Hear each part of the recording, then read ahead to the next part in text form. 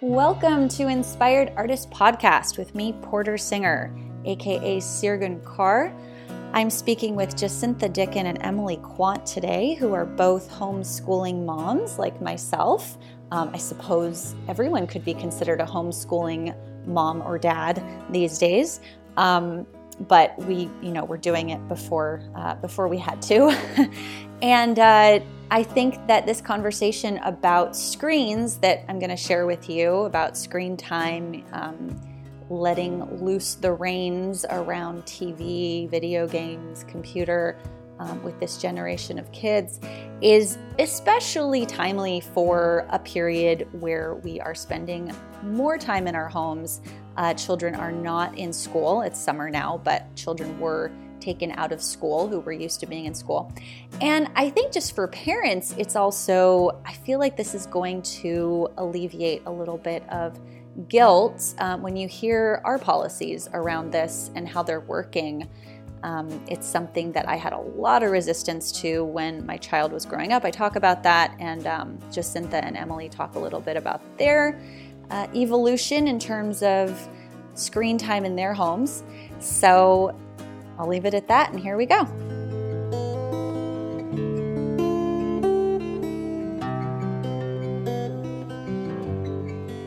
Hi, I'm Emily. I have a 9-year-old son and a 12-year-old son, and we live in California, and we unschool in community at Free to Learn, and this is our 5th year, and we've been homeschooling before that, so we love it. It's working. Thank you. Hi, I'm Jacintha, and I'm mum to 3 girls. I call them my 3 mermaids because they love to swim the whole time, but they don't so much like to wash, I have to admit. So getting them in the bath is not quite so easy. I have an almost 11-year-old, a 9-year-old, and a 7-year-old. And they have been in traditional education up until a couple of years ago, where I moved them to an alternative outdoor school. And then we've been home educating for a couple of years now.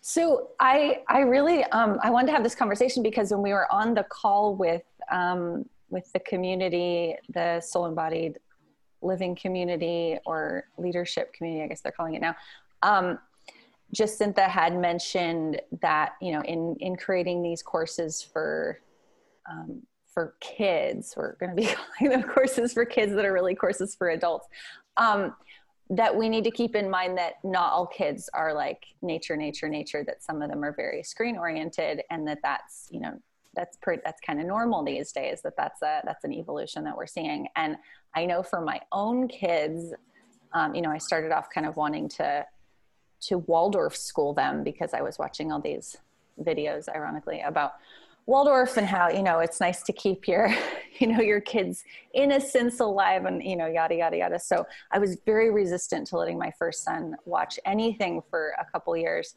And it was such a struggle. Like, he wanted it so badly, and it was so impossible to keep him away from anything anyway, because everywhere we'd go, there'd be, you go to the gas station to get your tires rotated, and there's Sesame Street playing, So finally I started listening to some unschooling podcasts, and I was like, I'm going to try this. And it's funny because at 7, I feel like I'm finally at a place where I'm not worried. He's 7 now. I'm like not worried about it anymore. And I can see that he is like so intelligent and such a great communicator, and like none of the things that I was afraid he wouldn't be, because he's been watching doing a lot of screen time. So anyway, I thought I'd open it up there and see what y'all do in your lives and how you've kind of framed it for yourselves. I just think it's such an important subject. I took my kids out of school and I put them in what my husband termed a Montessori on steroids school.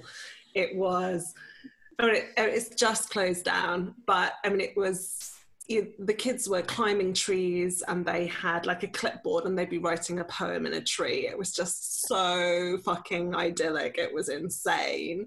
And I was like, oh, this is so amazing. But they had these rules in place, and some of them were like, you can only eat vegetarian food. And one of my kids is a real carnivore, like a massive carnivore, and she cannot get enough food inside her if she isn't eating meat protein. Whereas the other two, they couldn't give two hoots, but it was a real problem for her because she was constantly hungry at this school. And then the other thing was that from Sunday about 4 p.m., I mean, it was this specific, to Friday afternoon when she came back from school, she was not allowed to watch TV. So she was at home with me every day. I'd pick her up and bring her home, but none of them were allowed to watch TV. And the ruling behind this was that children, more often than not, boys are watching fighting games, and then they introduce it into the school, and then all the kids play it, but they don't understand it. And so there was just this blanket rule of no TV. Now, I was so pro this. I was like, yay, I don't even have to fight this anymore. Like, I just get to go no, and that's it. But ironically, at the same time, a couple of years before that, I'd started to introduce this process of a yes day. So every couple of months, I'd have a yes day, which was basically I say yes to everything that they ask. And the only framework was it had to be within reason. So, you know, you want to go to Disney World, fine, but can we get there and get back in time? No. So it's not reasonable. You want to have chocolate for breakfast and lunch? Sure. Is that reasonable for 2 meals? Probably not. So, you know, they just got to play with what was reasonable. And so on these yes days, invariably, they would watch TV all day, like from the moment they woke up to the moment they went to bed. And then they go to bed and they go, that wasn't very fun. It wasn't a very fun yes day. And I'm like, no, of course it wasn't fun. You sat in front of a screen, like goggling the whole time. It's ridiculous. Anyway, when I took them out of this school, because I had a sense that it had done what it needed to do, and it was time for them to come and be home educated. And when I got that sense, I asked them what would they like to do, and they all chose to come and be home educated. The TV aspect was the thing I struggled most with. Like, in my book, TV is not educational, like, end of story. I have family members who don't let their kids watch TV. I have friends who don't even have TVs. Like, the messaging is so clear. You are ruining your child if they watch TV.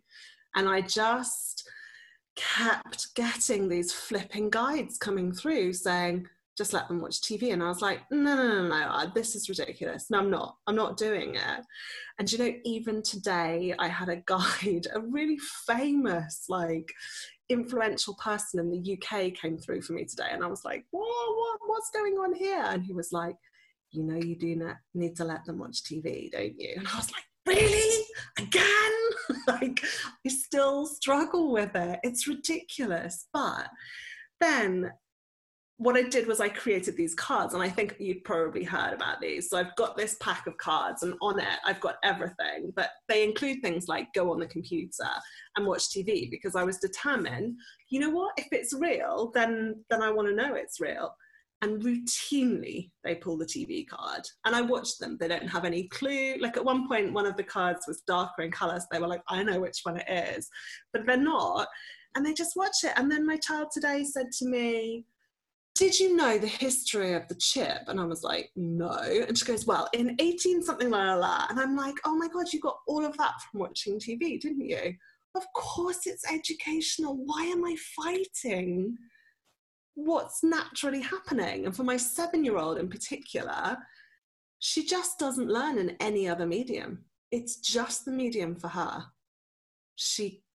The way that the auditory happens at the same time as the visual, it just engages and enlightens her so much. And when I speak and say all that same information, she's like, la, la, la, la, la. You know, it doesn't go in unless it's actually her watching the TV. So I've massively struggled with it, but I now know it's really, really important. And for my eldest child, who was at this school never allowed to go on any kind of screens or watch TV, when she came back, one of the first things we discovered is she wants to make movies. And of course, she hadn't been able to do that for such a long time because she was never allowed on a screen. She didn't have any screens. She wants to make movies. She wants to write PowerPoint presentations. She wants to watch films. Like, she's epic. She sits there and watches the Star Wars movies with her Star Wars dictionary. You know, like, that's TV on another level. Like, why do we think it's so evil? It's just really interesting. And of course, there's the aspect of you know, the programming coming through. But other than that, I think it's really, really powerful and really beneficial. And I think some of these children have come with all this new technology equipped to deal with it. Yeah. That's interesting about the making movies thing. That's something that my 7-year-old's really interested in too, is he watched so much YouTube, and then he wanted to make his own, you know, YouTube videos. It's a powerful form of self-expression now, isn't it? Yeah, it really is. And they almost don't even remember that. Well, they don't remember. We remember, like, that there was a time when you couldn't just decide you were going to put your face in front of everybody, you know, that wasn't an option. Like, you had to go to an audition and be part of a, you know, but now it's so democratic. You get to just decide that you want to be the star of your own show, and you publish. Yeah. My 12-year-old just is a huge YouTube. He just watches so much YouTube, and generally he's into art. So he watches all these artists, just massive amount of YouTube hours being logged, watching these artists doing all of their projects. And he also is incorporating some of their art things into that piece of his world, right? But then also he will go on to watch an art video. Somebody's got something new that he wants to see, and then that leads off on the rabbit trails, right? And so then now he's watching whatever. Oh, did you know Mr. Beast gave away $1 million today? And, you know, like, completely irrelevant to what he had started doing. But he just in the last month decided that he wanted to also do a YouTube. He's like, oh man, I've wanted to do this for so long. So he put together, it's about portion sizes? Portions. Yeah. So he did his whole day of eating. He recorded every part, and like the pieces that you thought the portions were going to be, but then what the actual portions were. And so he did breakfast, lunch, and dinner. And then he cut it all together. He puts this thing together. It's like incredible. It's first video that he's done at all, like, you know, ever. He figures out how to edit the whole thing. He's really into art, so he makes his own like little thumbnail for it. He names it a cool thing. He makes the intro art. He's like flying in what's on his plate and different, you know, all this stuff. He's got it fast forwarded and then slowed down. He writes music for it. Never done anything like that before, but he wanted his own music, and he had like a little tune in his head. So he pulls up GarageBand and is like, he just writes some music, puts it all together, mixes it all together, fades in, fades out, writes another piece of music because he thinks this other thing should have something else.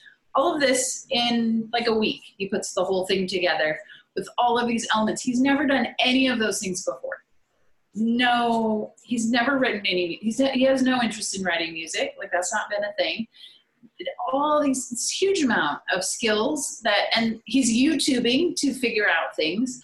On his art project, he wanted to like shift the title page or something. And so he had to, in the program that he works all the time, figure out how to put that into an animating program, and just a million things. Comes out, it's this phenomenal little YouTube clip. It's like a 4-minute clip of portion sizes.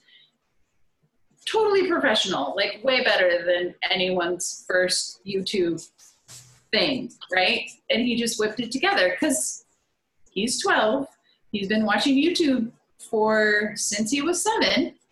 And he knows exactly what he wants. So like your daughter who wants to do movies, right? Like, she's just logging hours. She's watching, she's paying attention. She's picking up all of these things. And then when he comes, like, his edits are perfect. They're just on point, like exactly where they need to be. My husband is an editor as well. And so like, there's stuff in there, like my husband can look at it and go like, technically this is on point. and he's never done it. He didn't have to have any practice. He just sat down and did it, because all those things, right? When he's watching it, he's apparently picked up like when to cut something and how to fade something. Oh my gosh, just all these little things. It's really cool to see how much is happening. But did we see any of that manifesting from the time he was 7 until the time he was 12? None. Not a single bit of it. And it just all pops up in 1 week. You're like, whoa, we have a professional editor here. He could get paid to do this today. Wow. And he's never done it before.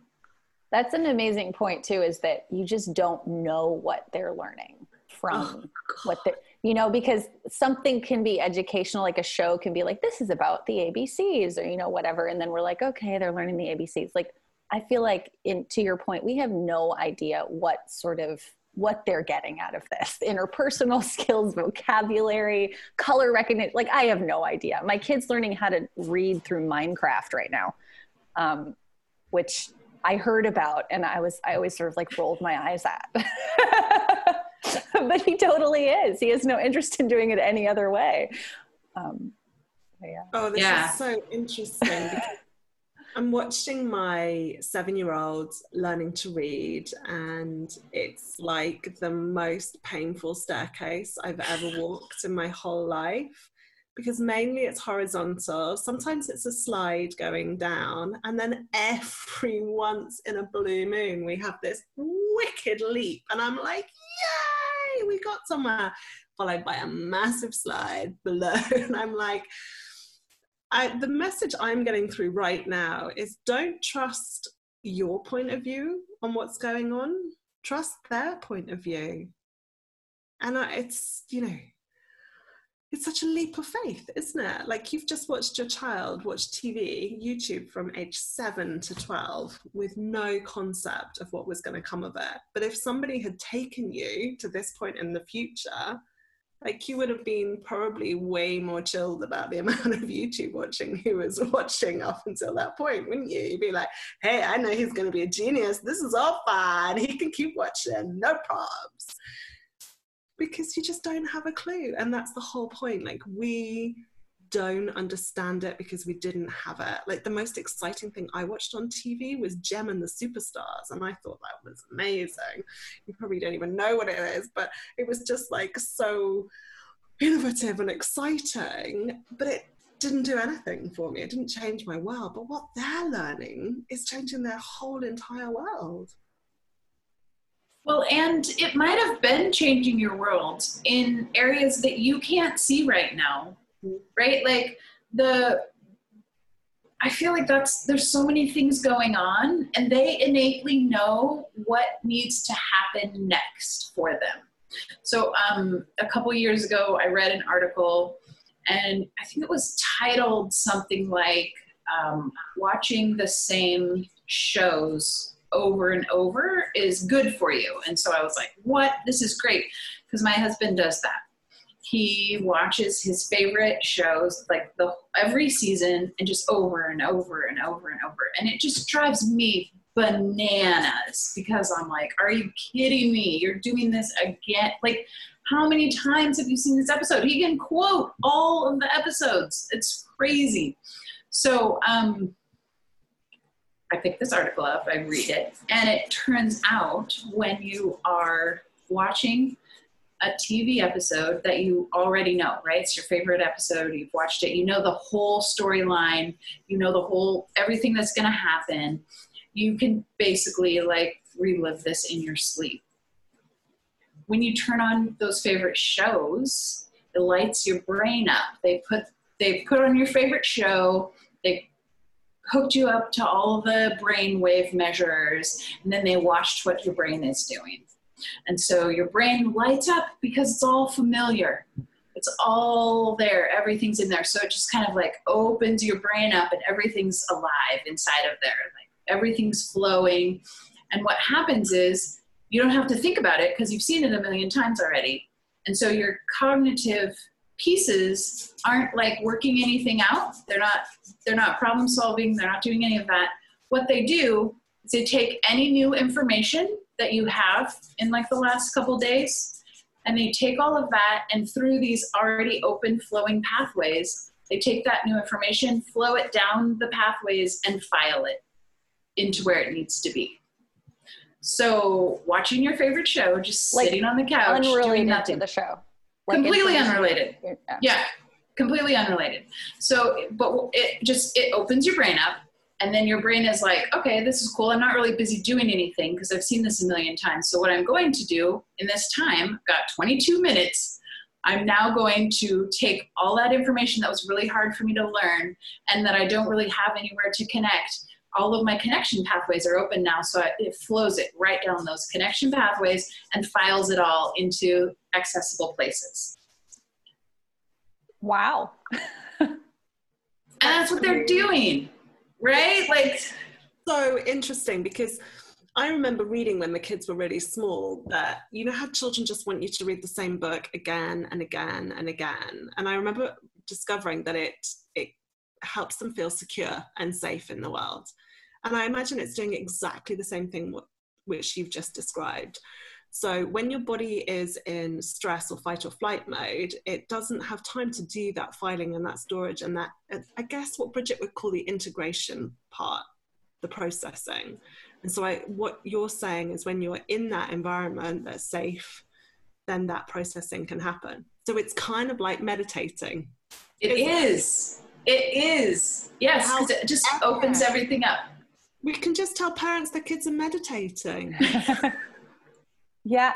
Well, I actually, one of the ways that I like kind of justified this to myself in the beginning, because I felt like I had to, was to say like, I can sort of see how as a 2-year-old or like 2.5-year-old, this is like the only space that he has where I'm not going, no, please don't touch that. No, that's going to get messy. You know, like I'm not controlling his experience watching Babar or whatever it was. And I was like, that must feel really nice to him, you know? And then when they get older, you're not so worried about them breaking everything, or at least I wasn't. But I remember having that thought. I think of the massive amount of things that they're learning when they're 2, right? And so, and like completely random. They have no storyline to put all of these new things into. And so how nice it would be to just be in that space where you're reading their same book, or they've watched the same dang episode so much, and you're just like, why? Or the character, it's like exactly the same as it was yesterday, even though it's a new episode. I hate those ones too. You know, like, oh gosh, but that's what they need, because they're like, we gotta get these pathways clear so that we can start filing these things. In the same way that it's safe to have a routine.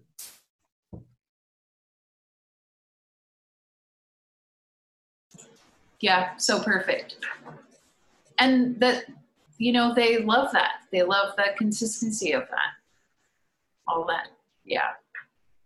It's pretty good. There's a lot of good stuff happening, turns out.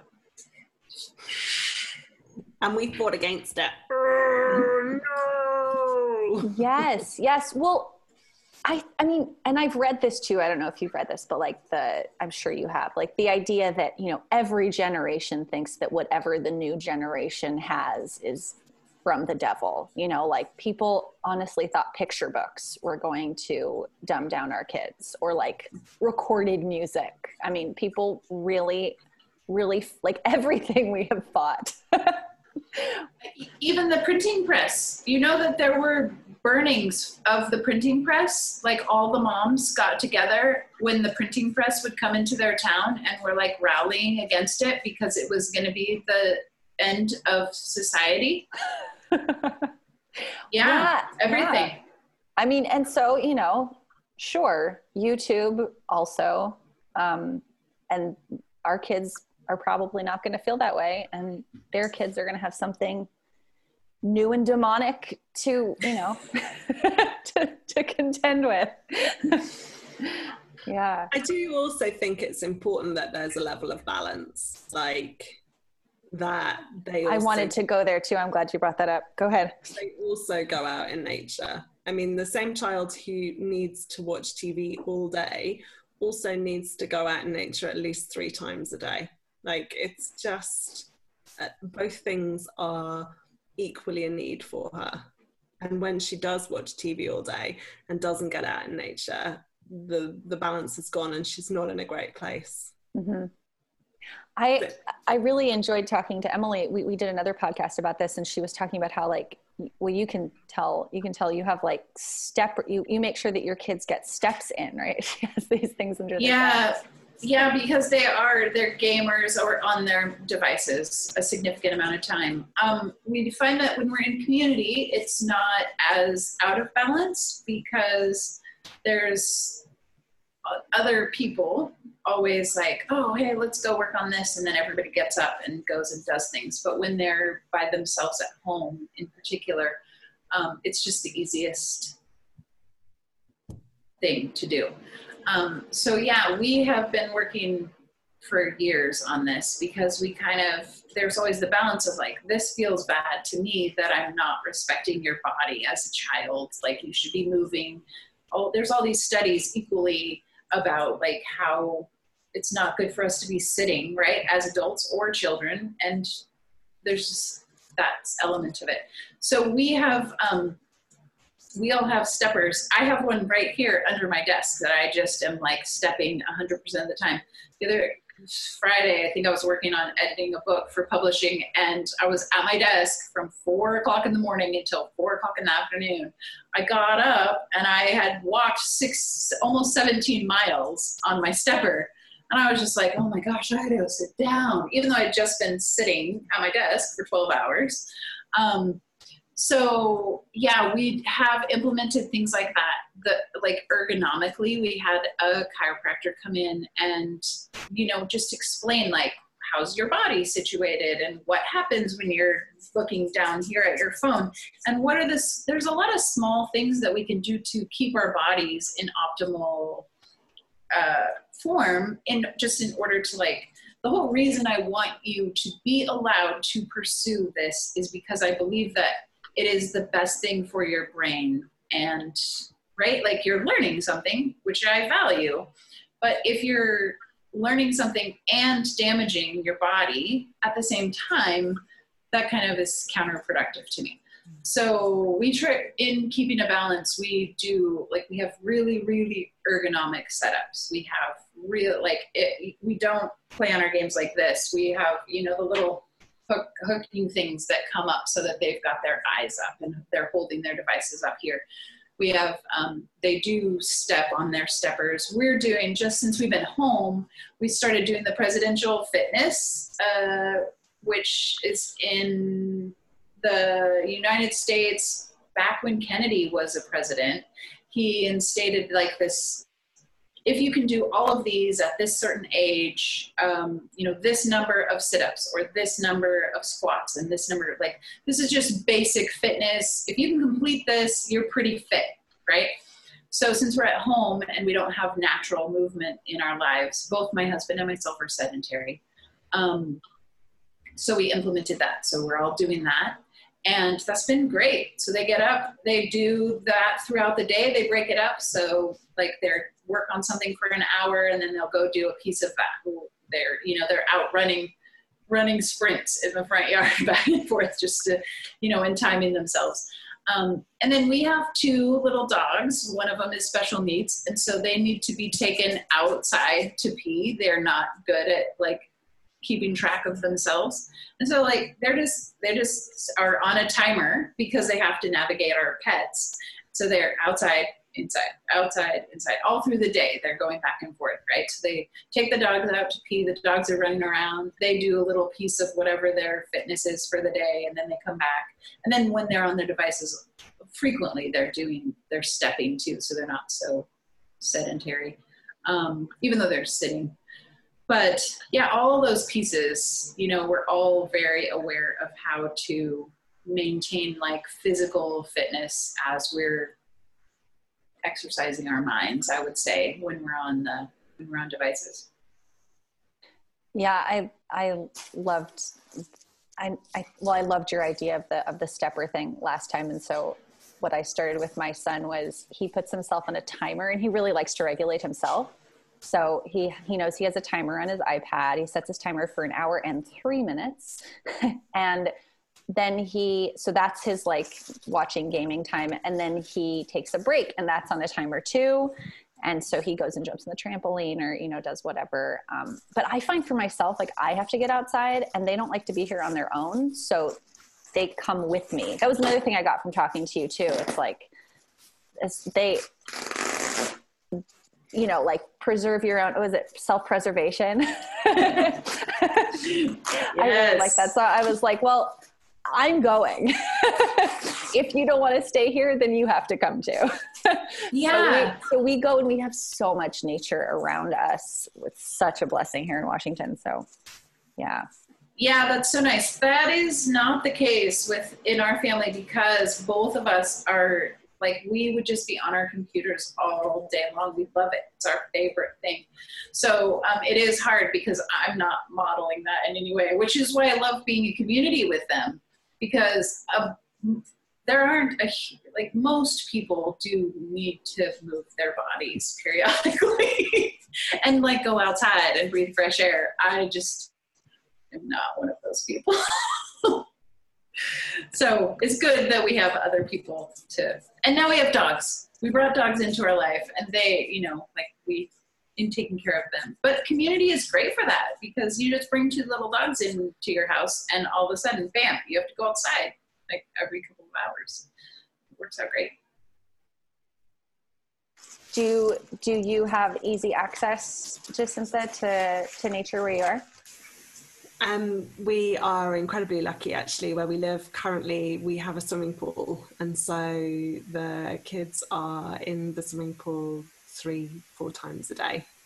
If they could spend all day in that swimming pool. I don't know if you can see behind me, but that's the kids' indoor playground. So I bought this amazing piece of kit from Germany. I didn't buy it from Germany. I manifested it. It's like, I want that. And then the moment my husband went to the States to work at summer camp last year, it came up secondhand, and I was like, I'm in the car, I'm going to get it, because he was so not going to agree to me having that in the house. So I'll just quickly put it up while he wasn't there. So that's got like a swing and climbing and ropes and hanging bars. And so the kids I do my yoga in there in the morning, and I say yoga in the loosest sense of the word. It kind of involves some stretching and a bit of moving around, but it ain't anything impressive. But while I do that, the children also do that. And then we've got a garden, and we have a hoop. Have you come across these? They're incredible. An aerial hoop. So we've strung it up high from a tree, and they're just beautiful. They're like a solid hula hoop, and you climb up onto them, and you can do amazing dance moves and gymnastics and all of this. And oh my goodness, the kids love them. And what I would really like, but this involves something that I can't do on my own, and I would have to have my husband's buy-in, which I haven't got yet, is to cement some bars in so that they're just parallel bars. Not loads, just one, because I just find the kids go round and round and round and round and round, like literally all the time. It's just, they just need to be upside down. Like they come to me and they go, this hurts. And I go, okay, so what movement do you need to do? And then suddenly they're contorted into some peculiar movement. And you realize that's why they never sit still during meal times. They just can't sit still because they're constantly receiving these messages: bend like this, move like this, go backwards and forwards, backwards. All of this is just stimulating their learning and relieving tension and so much. Yeah, we had a yoga swing. I loved that, but we're renting now, so I can't put holes in our ceiling. But yeah, upside down is awesome. I hadn't ever thought about that, actually. That's a really great point. And it's also really important for me. I find that so much shifts for me when I'm upside down. And so the swimming pool's really good for that, because I did a handstand on the marble kitchen floor and nearly fell and somewhat lost my nerve after that. So handstands in the swimming pool work quite well for that now. But yeah, we're really close to the beach as well. So, and the children love to rock climb. Oh God, just have to turn my face the other direction, because that's, when they're just climbing these massive rocks and leaping from one place to another. And also we have the trampoline as well. But I've kind of been thinking about whether or not to bring a dog in or not. I think probably not right now. Just to force them to go out, because my husband, like you guys, Emily, he doesn't want to go out ever. And so I go, everybody out, and all the kids go, he's not going, why do we have to go? I'm like, that's his problem. Come on, let's go. But it's tough, isn't it? Trying to motivate everybody to go outside. And we have, well, I want to go on my bicycle, well, I want to go on my scooter, well, I want to be by the seaside. And it's like, oh man, how are we all going to decide on what we're going to do? Like the day when they're all old enough to go on their own, that will be really nice. Yeah, we do. We're close to town, and then we're also close to the canyon, which has trails in it. So we can go, yeah, we're in a pretty sweet spot right now. So we can go out and walk through the canyon, or just pop down into town and they can rollerblade and do different things. And my husband does really like to walk. He loves walking through the town. So that's been really fun. And then we just added the rollerblades in. So that's a crazy workout for the boys. 'Cause we live in, it's hilly. So yeah, that's pretty good. So we get that in, but yeah, it's just always there. We're definitely not outdoorsy people at all. So yeah, we have to, I know. I sort of envy people who have taught their kids how to like mountain bike and do all these things and camping. And I'm like, well, maybe they'll learn it from another family. Maybe they'll make friends or something. They can learn it on YouTube. That's true. That's true. I'm just dressing up my son in Batman, nothing special here. Yeah. How do you guys do you have like a sense when your kids have been like, they need to move? Like, do you have like a barometer for going like, well, you probably didn't move enough today, or? Yeah, when they go crazy, when you put them to bed and they're like bouncing off the walls. Yeah, we do that. If they hit that point, we always just set intentions that we're going to do something different the next day. Yeah, so if we're like, oh my gosh, they bounce a lot. They're all over the living room and it's crazy. And, yeah, so I'm like, oh, looks like we didn't get enough body time today. Maybe we should work on that tomorrow.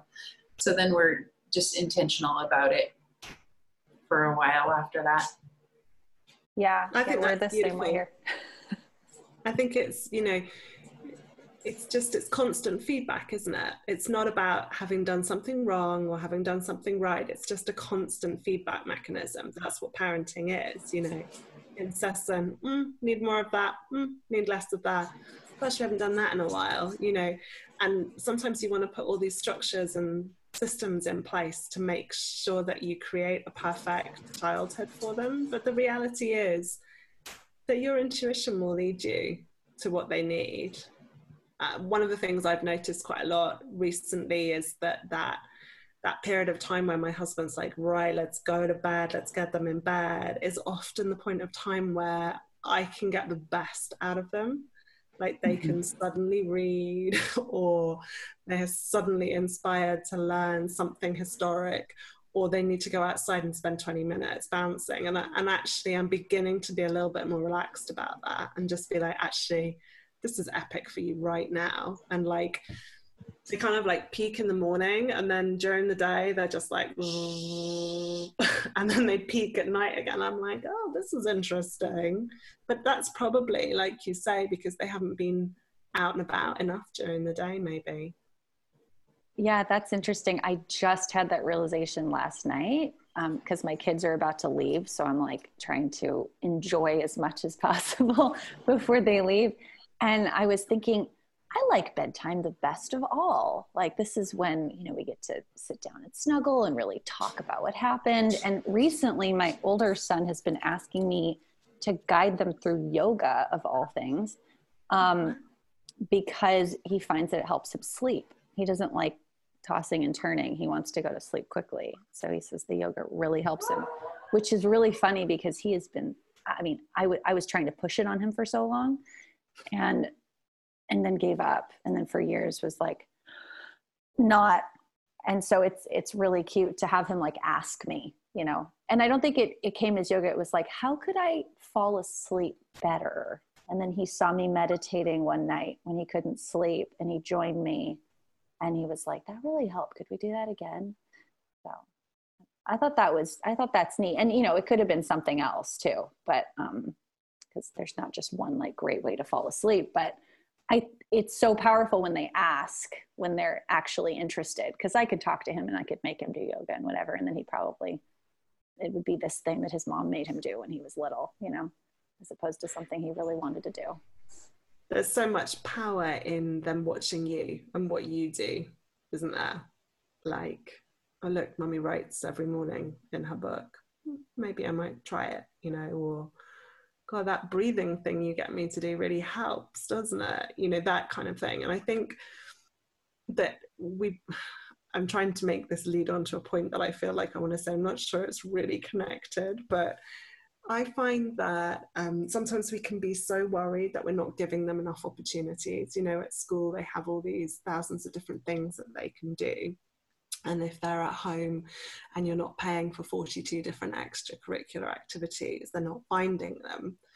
But then, like you said, Emily, you know, they're on YouTube and then they go down a rabbit hole. And I find this for me, like I'll be on the internet and the universe is providing the stuff that I need on the internet. You know, I was really struggling to process something the other day, and every time I really struggle, I sometimes look at my phone as if it's somehow going to be like the oracle, like it's going to give me the answer on Facebook. And I was like, no, not coming. And then I picked up my phone twice and it went to my tasks, and I'd written something about 6 months before, and all I could see was this, you're lying. And I was like, oh, and I was like, they're even affecting what's on the screen at any given moment so that you can get the message. It's like the messages are all out there. We do not have to spend £42,000 on extracurricular activities for our kids. The stuff that they're going to discover, you know. Like I did an arts award, which is something that you can do in the UK with your kids, which is basically discovering artists. But I mean, it's everything from music, theatre, dance, like traditional art, painting. And so I said to my 7-year-old, you know, what would you really like to learn about? She's like, I really want to learn about maths in art. And I was like, oh, okay, well, that's kind of like, I have no idea what to do with that. And then she's like, yeah, and I'm really interested in architecture. And I'm like, what the actual, but, you know, just all that she needed was the question, you know, she already knew. And some of the stuff that they want to do, I've never even told them. I don't even know where it comes from, but it's there. It's in their world, you know, and sometimes stuff comes out of me that's a word. I don't even know what it means. And then I look it up and I go, oh, well, that's exactly what I need. You know, I think we worry that we're not providing them with everything that they need. And actually this TV is a route for them to get a lot of that stuff. Yeah, for sure. Exposure to other things. And YouTube's so amazing because they're being exposed to so much of the time, other kids, other families, other ways of doing things. And so they're seeing like other families interact in the different ways that happens. I think that's so amazing because when I was a kid, I just figured the way my parents were and the way I was with that was how how everybody was. And maybe I would go to a few friends' houses and see how they interacted. But that's just amazing to me. You know, I mean, we don't know how authentic it is, but, but just to be seeing other, especially during this time where we're not seeing a lot of other kids, just to have that interaction. What a crazy, amazing time we are living in right now. Yeah. But isn't that a learning in itself? Like quite often my 10, almost 11-year-old is like, but this family do these amazing things. And I'm like, on camera. You mean they're like editing it to make it look better? And I'm like, Mm-hmm. But you know, even when we go around to this person's house, they're also nice, because there's somebody there. You know, just it's all part of a learning, isn't it? Understanding that what you see isn't necessarily what you get. That's such an important thing to learn, and that you trust your gut. You know. Right. I was describing. You guys familiar with Ryan? Are your kids? These kids discovered on YouTube this millionaire. I have to say that my children child have not fallen in love with him, thank goodness. Both of mine have gone through their phases. But what I find so hilarious is I was talking to them and I'm like, can you imagine what his life is like? And his parents are like, okay, you have to play with this toy we just got so that I can film it. You know, he must be so bored of this right now. And they're thinking like, this is amazing. You know? Oh, I order music equipment from this company called Sweetwater, and they always send a little bag of candy, which I thought I had hidden, and apparently not. Good on me. So yeah, I'm curious about your kind of journey to discovering that you could incorporate. I know Jacinta talked about it a little. If you have more to say about it, feel free. About kind of your journey through going, oh, okay, yeah, maybe this is okay. Maybe I can feel comfortable with it. Did you always feel that way, Emily? Was that like from the get-go you knew? No, I definitely started without any media at all. We didn't do TV when the kids were little at all. They didn't have devices. I was super like, this is terrible. But I think it was when I read Peter Gray's book, Free to Learn. I read his book and it resonated so well. I was like, I actually believe all of this, and I always have. And it just put together, like there were just a couple of missing pieces that I had never really thought through, I guess. And so he was super down for media. I do trust the learning process. I trust that learning is happening all the time. But there was that little piece that I didn't recognize. And to hear him articulate that the concept of learning is happening all the time and it's natural, and then to see how he applies that to all types of media, and to, learning about the tools of our culture. I really recognize that as a tool of the culture that I highly value. I use so frequently, every second of every day, it feels like it's my main tool. And as soon as it connected for me that this is a tool of our culture, and if I was a hunter-gatherer and I was disallowing my children to play with bows and arrows because I felt like it was dangerous for them, I can relate to that. I'm doing a disservice to them. So as soon as that piece clicked in for me, that this is a tool of their culture, and if we withhold that exploration in all ways from them, that we're doing a disservice, right? So if we're hunter-gatherers and they're playing with something that is legitimately dangerous, right? Like they're literally going to shoot their friend. You're like going to have a serious problem.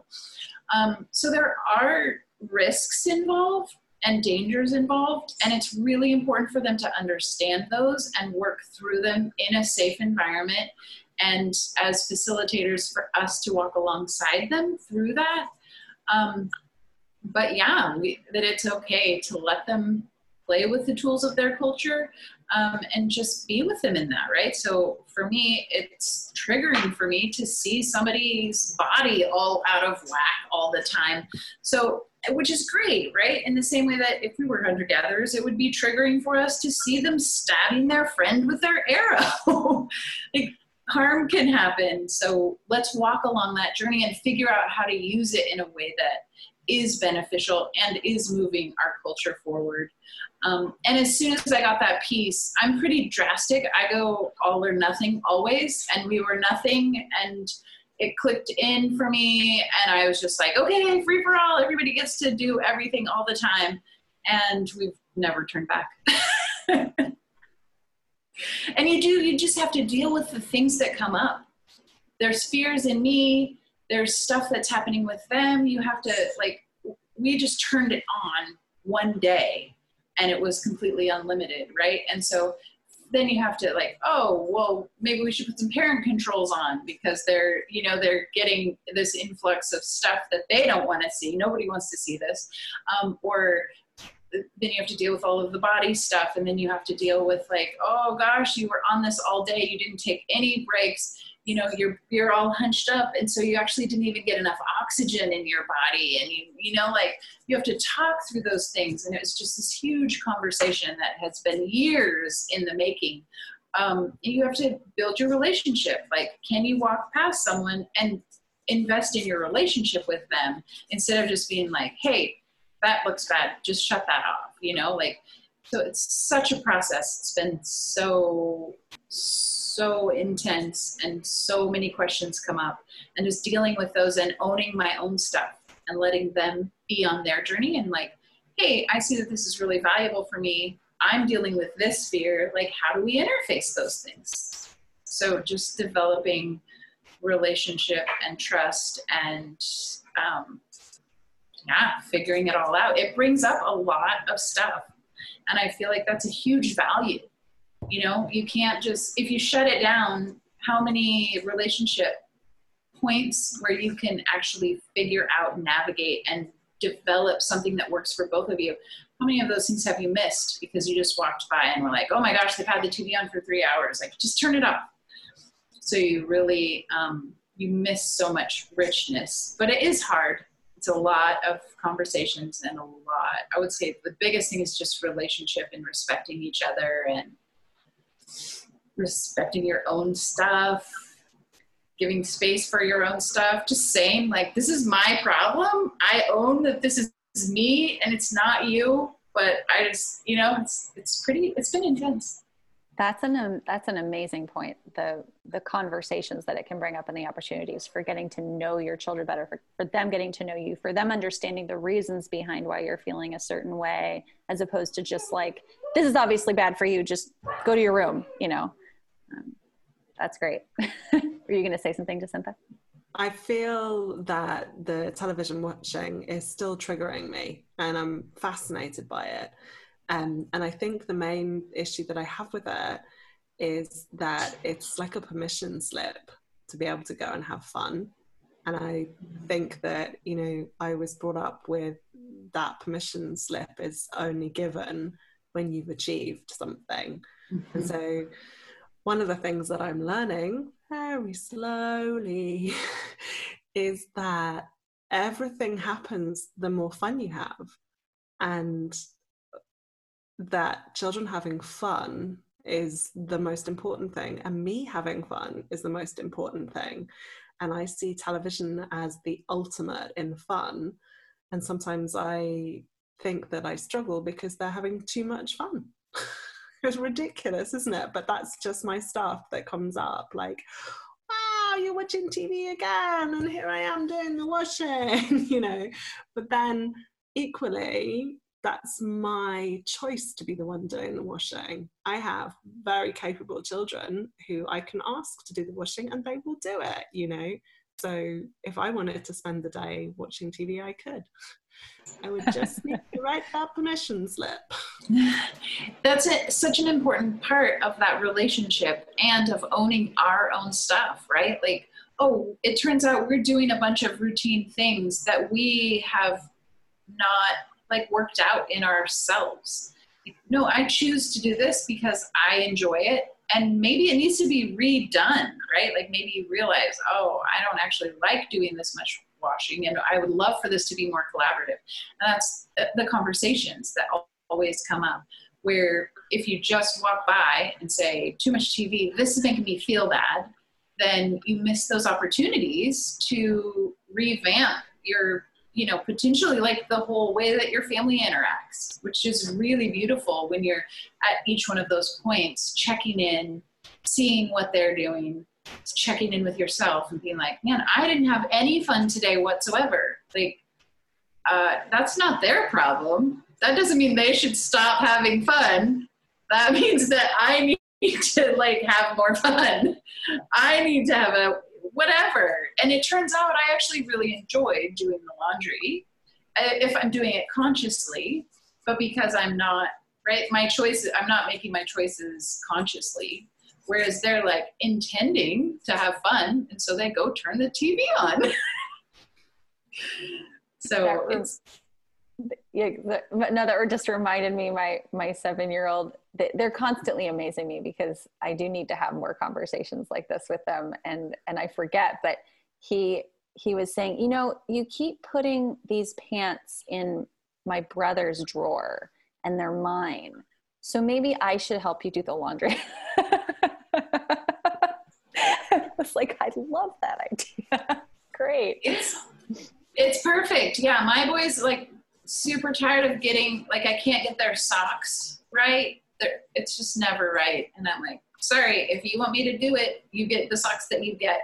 And they're like, just you do the top part of the laundry and then just bring us the socks. And then while they're watching TV, they sort through the socks and everybody's happy. And I didn't want to do the socks anyway, so it's perfect. Brilliant. Yeah, I don't want to do that either. I want them to have the exact same socks so that I don't have to figure out whose size is whose. Like, you're looking at me judgmentally. The same, we do different colors now. So one has gray socks and the other one has black socks. Well, they share a room and a sock drawer, so I just, yeah. That seems so hard. Do they have the same size feet? No, my idea is I just buy them the same size socks. And it works. Mine are too different. They can't wear the same size. Okay. Well, so far it's worked. That's brilliant. But I like the color. I like the color idea. Once they also don't wear socks very often, truthfully. So it's not the hugest problem, but yeah, color coordination is great. 3 girls and everything gets handed down. And I'm like, who's wearing this top now? I can't remember. Yeah. They don't involve me in the process of this is too small, I'm handing it on. So I keep putting it in the wrong box. They're like, Now I've included my husband in that. He's 3 inches shorter than me. And now my son is getting to be up to his height. And so Dad passes them down. And I'm so confused. I'm like, this has been your shirt for how long? Now I'm supposed to give it to Jordan? How? You do not want to be in our house on laundry day. The Duggars, the family with like 18 kids or whatever, they have a closet, one huge closet downstairs where all the clothes go because they have the hand-me-down issue. So, there's so many ways to do it, which and Emily has so many of them up her sleeve. I am a systems person, so I do like to come up with new systems. And I do like new things too. So if we've already done it, throw it out, try something new. Thank you both so much for spending time with me today to talk about this, because I do think that this is something that a lot of parents are having issue with, the not wanting their kids to watch stuff, especially through a pandemic where options are more limited than usual. All right. Well, thank you so much. Have a great day. Bye. Oh, such a pleasure, Porter. Thank you. Thank you. Thank you so much for listening. If you enjoyed this, please leave a review and rate the podcast wherever you're listening. That helps others find it.